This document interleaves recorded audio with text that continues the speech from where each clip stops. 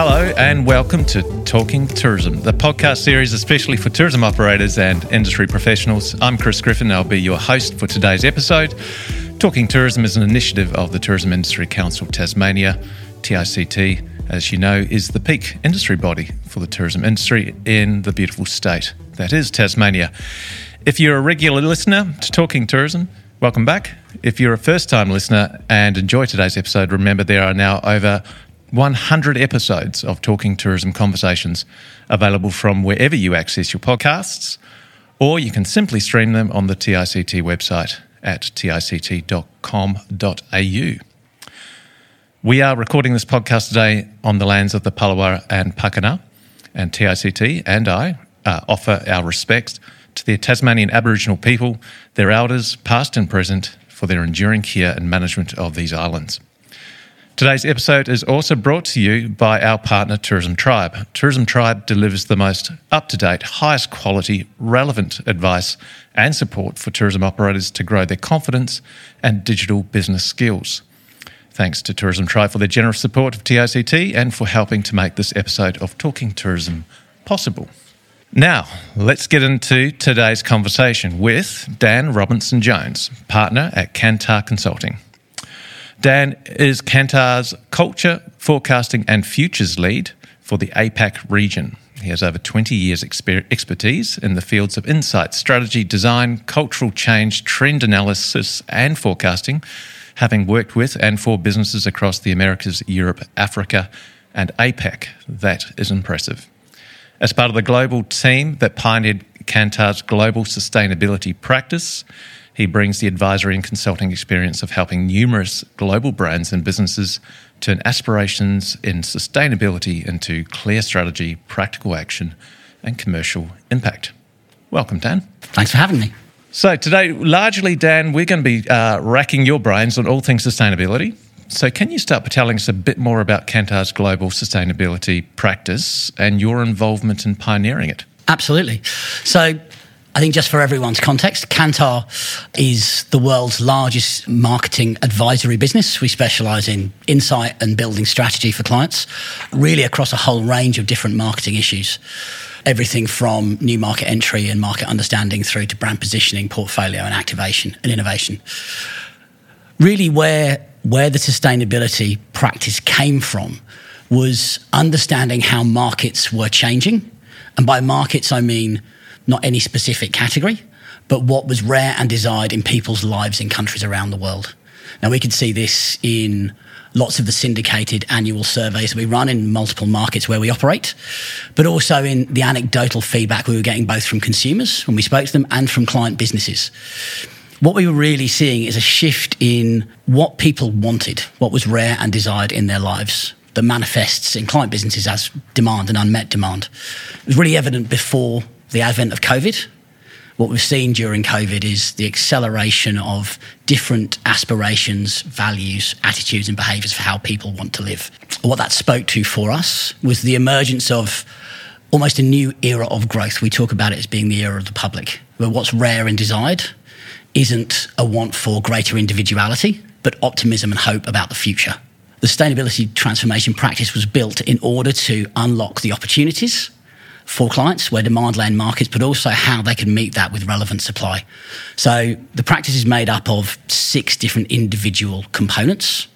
There's one around where to play, which is understanding how your market has changed, building purpose, innovation, communication, employee value proposition, and in monitoring performance, all benchmarked around people's increasing appetite to live differently and the role of sustainability within that.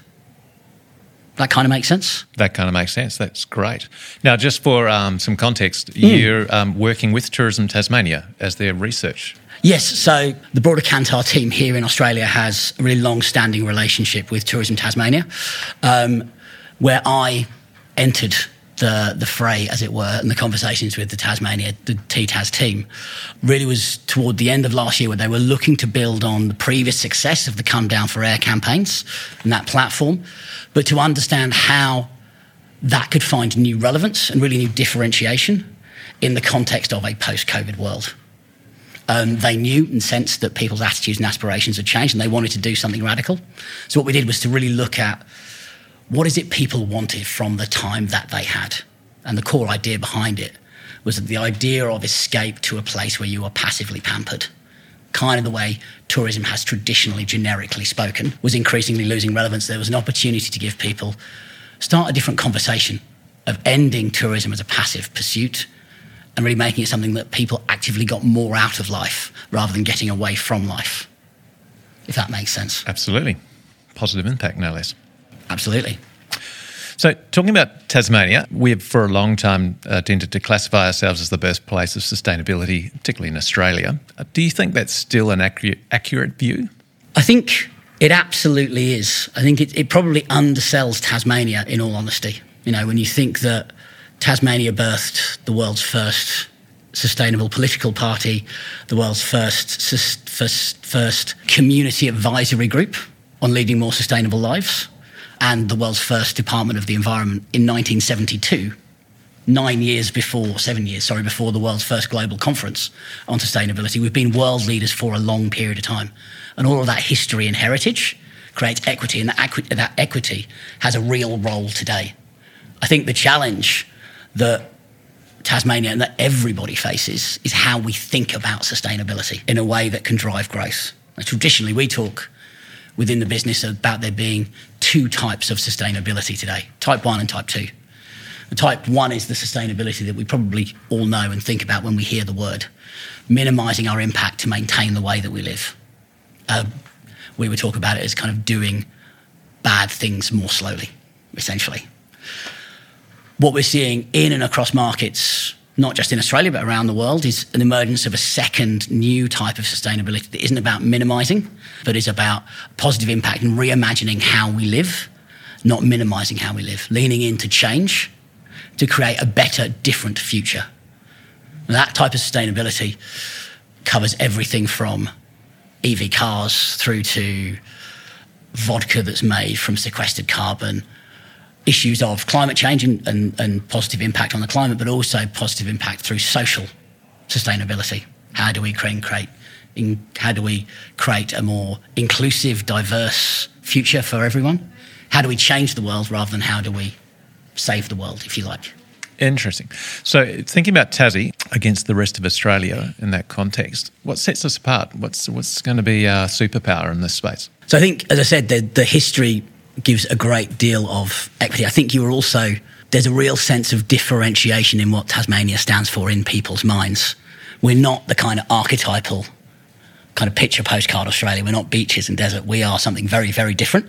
Differentiation is hugely important. It is the key driver of growth. So when I think about Tasmania, and I will put my hand up here and say, I'm not a regular visit to the Isle, but it plays to, I think, a greater sense of diversity, a greater sense of creativity, a greater sense of self-expression, there's a greater sense of innovation in the culture. And then there's 20% of your landmass is World Heritage Park. There's unspoiled nature. So you've got two huge kind of irons in the fire that are points of differentiation to the rest of Australia, but also things that coincide really, really powerfully with the emerging discourse around sustainability and creating a better future. So just thinking about that, the concept of sustainability has become more popular of the last 3 or 4 years. Apart from COVID, were there other factors driving that, do you think? Because it is a concept that's been around at least 20 years. I remember carbon neutral flights were around about September 11th space. So this isn't a new idea. I think what's really gained momentum in the last 10 years is a broader set of questioning how we live and the emergence of tensions in how we live. So people feel the world around them feels less safe. People feel more isolated. People feel their progress and their path through life is less clear than it was. I think there's the average number of close friends that an Australian reported having halved between 2005 and 2015. So what you were seeing prior to COVID was a want to kind of free ourselves up from the ways that we had come to live, particularly in urban environments and urban lifestyles, fear of missing out, all that kind of stuff. People were searching for something different. You saw it prior to COVID in the rise of yoga. Yoga became the biggest participation port in Australia. There were, I think, some in the region of 2 million Australians doing yoga on a weekly basis, which is twice as much twice the number of people regularly engaging in all three classic Australian football codes combined.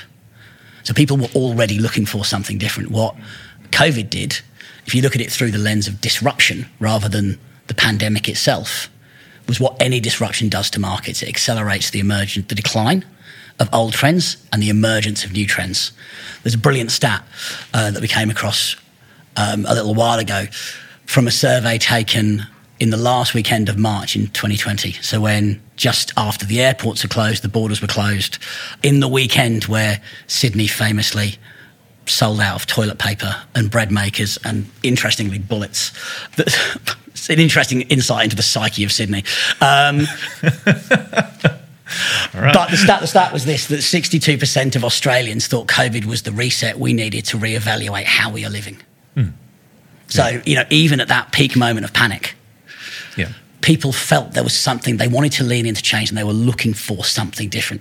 Now, if you look at sustainability through the broadest lens, the way that the UN would talk about the 17 Sustainable Transformation Goals, all of those things talk to the aspirations that people have to want to live differently. You're seeing it play out post in the Great Resignation, in the move from major cities. I think you've seen it play out really powerfully in the last election. The rise of the Teal Independents is very much driven by the promise of action on sustainability issues. It's hugely powerful. So people, I think, it's been there for a long time. The two things I think that it's important to think about is that what sustainability actually means and what it encompasses has broadened significantly to cover a much bigger range of issues, all of which are focused on creating a different future and a better future. And the heat that people feel around those issues has only accelerated during COVID. The next question I've got for you is in that context, and this is about our opinion leadership as Tasmania. Do you see Tasmania as having a leadership role for Australia? And if so, how can the tourism industry be a part of that?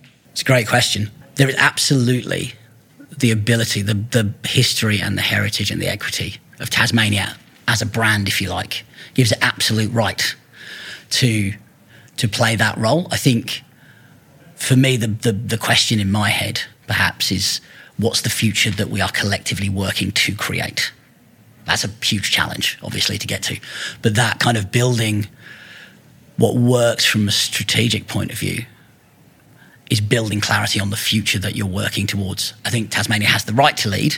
For me, and this may be me, I don't know what the future that we're building towards is as an island, if that makes sense. Look, that's really refreshing to hear, because normally when we hear from researchers, they're telling us about the trends we must react to and become responsive to. But this idea that perhaps Tasmania could actually be plotting a different course. I think the biggest challenge that we find when we talk to clients around sustainability is trends, because there are so many of them and it's very easy to get caught up. Trends historically tend to be used for executional purposes. And actually you're seeing it's bigger than that. You're seeing cultural forces shift. What people are looking for in that context, they're searching for different ways to live, but they're looking for leadership in that. So whether that's, and they're expecting that from brands and from businesses increasingly. I think it's something like 3/4 of Australians want brands to play a role in creating a better future and expect it of them increasingly. The key to doing that is to be clear on the future you're going to create, and then being single-minded in how that's applied across all facets of business, rather than having a siloed team that are undertaking sustainable initiatives, because that's where you run the risk of greenwashing. So I'm wondering whether we've started with Brand Tasmania's quiet pursuit of the extraordinary, but where's the pursuit taking us? Is probably the second part of that question. We can identify being Tasmanian through that aspiration. I think it's been one of the most galvanising things we've seen in terms of explaining Tasmanian. But where's it taking us? It's interesting because it's not a common thing that you see it's unusual for consumers to be so receptive to messaging around the future that brands are going to create. Normally it seems too ethereal. but kind of really clear mission statements. You look at the kind of stuff Patagonia classically does, to defend America's national parks. This is what we are going to do, a purpose or an end point. I think it's also hugely important internally for businesses. Everyone can work with a communications platform or a positioning for a couple of years. But the act of actually getting sustainability into businesses beyond campaigns, into your employee value proposition, into how you make decisions across the whole business function, requires a really clear statement of what it is you are going to do, by when, what's the future you're working towards. We found that when we did a lot of work with businesses like AAA and like Hills Pet Food at a global level, and actually having that clear mission statement and where it fits into the broader business strategy means that you can make decisions because you know what's right or what to prioritise and what to do in the context of the future that you're trying to create.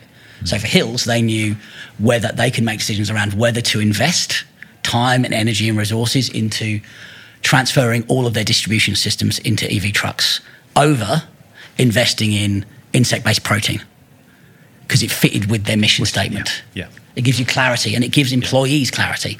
That's the other thing. It gives employees clarity on where they can make a contribution. It helps with talent recruitment, talent retention, and talent remuneration if you've got a really clear statement of what you're working towards and people can be part of it. Beautiful segue, as clearly we are in the middle of working on the Tourism 2030 strategy to do exactly that. I'm going to cut to one question because I'm very curious about your viewpoint on this. Does sustainability come at the cost of profit or can the two coexist?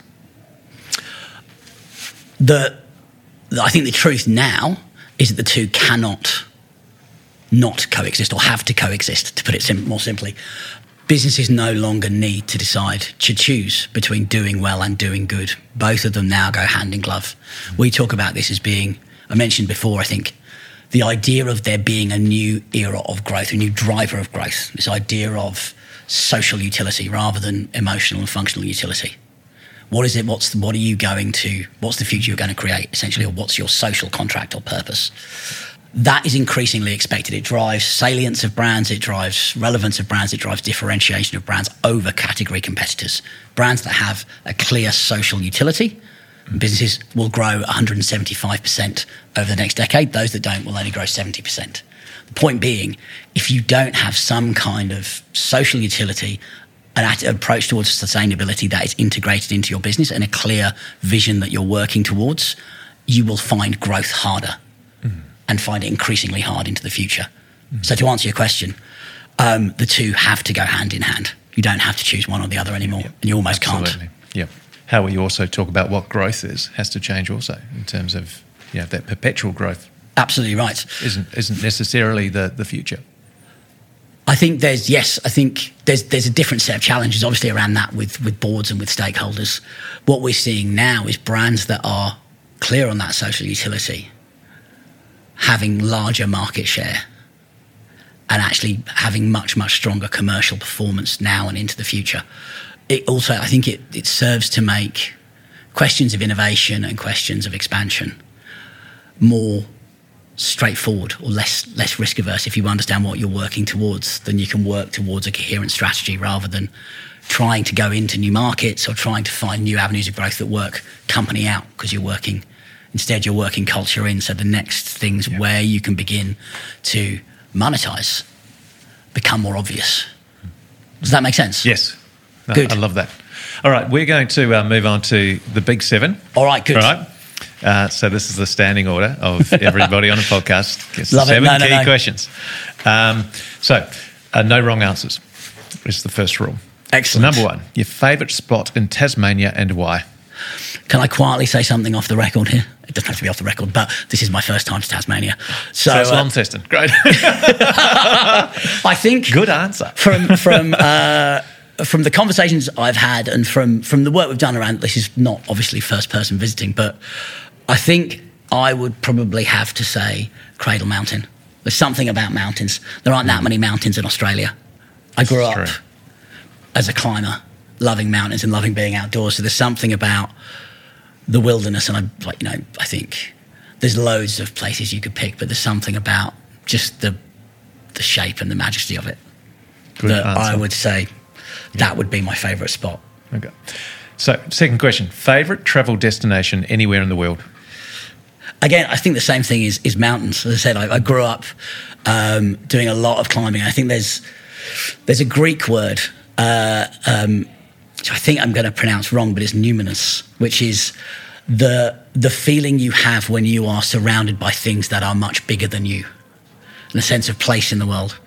I think anywhere I go that I've been, where you have that feeling, the Swiss Alps would be an obvious example, or the Maritime Alps in the south of France, the Verdon Gorge, these massive kind of structures, ancient. That's kind of where I tend to head, I reckon. That's where, if I could go back anywhere, it would be there. Got it. All right, this is going to be a tricky one for you on your first trip to Tasmania, but someone coming to Tasmania for the very first time in their lives asks you what's the one thing they absolutely must experience while they're here. What do you tell them? This is a tricky one for me. As my first time here, I reckon I would say there's the walking trail, isn't it? What's the 5-day walking trail that ends at? Track? Yeah. I think the thing that I feel kind of inherently draws me here is that outdoorsness. Outdoors. Brilliant. So on that theme, you're walking the Overland Track for 5 days with 3 other people. Anyone in the world? Famous, not so famous, living or dead? Who and why? This one's much easier. The 3 people I would do this with would be my father, who's passed away now, my 2 sons, who never got to meet him. My dad introduced me to the outdoors. My boys either share my love for it or have a very long suffering in our trips. I think, there's something magical about being outdoors for days at a time and being away from stuff. It kind of allows you to connect. And it would be, the ability for my 2 sons to meet my father would be magic. That's brilliant. Beautiful. So on that theme, you're road tripping around Tasmania. What are you listening to in the car? All right. We actually did a road trip. We took my boys back to Wales, where my father was raised, the little village. We just got back last Friday from a little stint in Europe. And while we were doing that road trip, we had quite a lot of Metallica. Netflix and Stranger Things has a great deal to answer for. That, I don't think, would be my ideal road trip. I think when you're here, you kind of want the music in the background, right? So I reckon it would be a soundtrack of some description, so like kind of like an Enrico Morricone or a Lalo Schifrin or something of that era, like something like Dizzy Gillespie's Live on the French Riviera. It's a very specific record, I know, but it's my happy tunes, and I think... Good, okay. You put you in happy space, that's it. Yeah, exactly. So you get to your destination, Tasmania. What's your favourite tipple of choice? What are you drinking? I'm pretty straightforward with drinks. I think I'd love to say it was some kind of refined whiskey, but give me a pale ale from a local brewery and I'm a happy man. Beautiful. Yeah, love that. And number 7 question, and it's the big one. It's the statewide debate. No wrong answers. Yep. Curried Tasmanian scallops. Culinary delight or crime against humanity? This is a new possibility for me. I've not come across curried scallops, but I love scallops. Curry is hands down my favourite cuisine in the world. And I'm always up for something new. So I'm going to say a hesitant delight and then find somewhere to try them tonight. Good. Well, best of luck with that. Cool. Right. So that brings us to the end of our podcast with Dan from Kantar. Thank you for listening to today's episode of Talking Tourism. Remember to subscribe to hear more episodes as we release them every 2 weeks or so. Also remember to tell a friend or tourism colleague to check out our podcasts. Talking Tourism is an initiative of Tourism Industry Council, and today's episode was brought to you with the support of our partner Tourism Tribe. A big thanks also to Caleb Miller from Mac 40, our audio specialist who produces these episodes. I'm your host, Chris Griffin, and we'll catch up next time.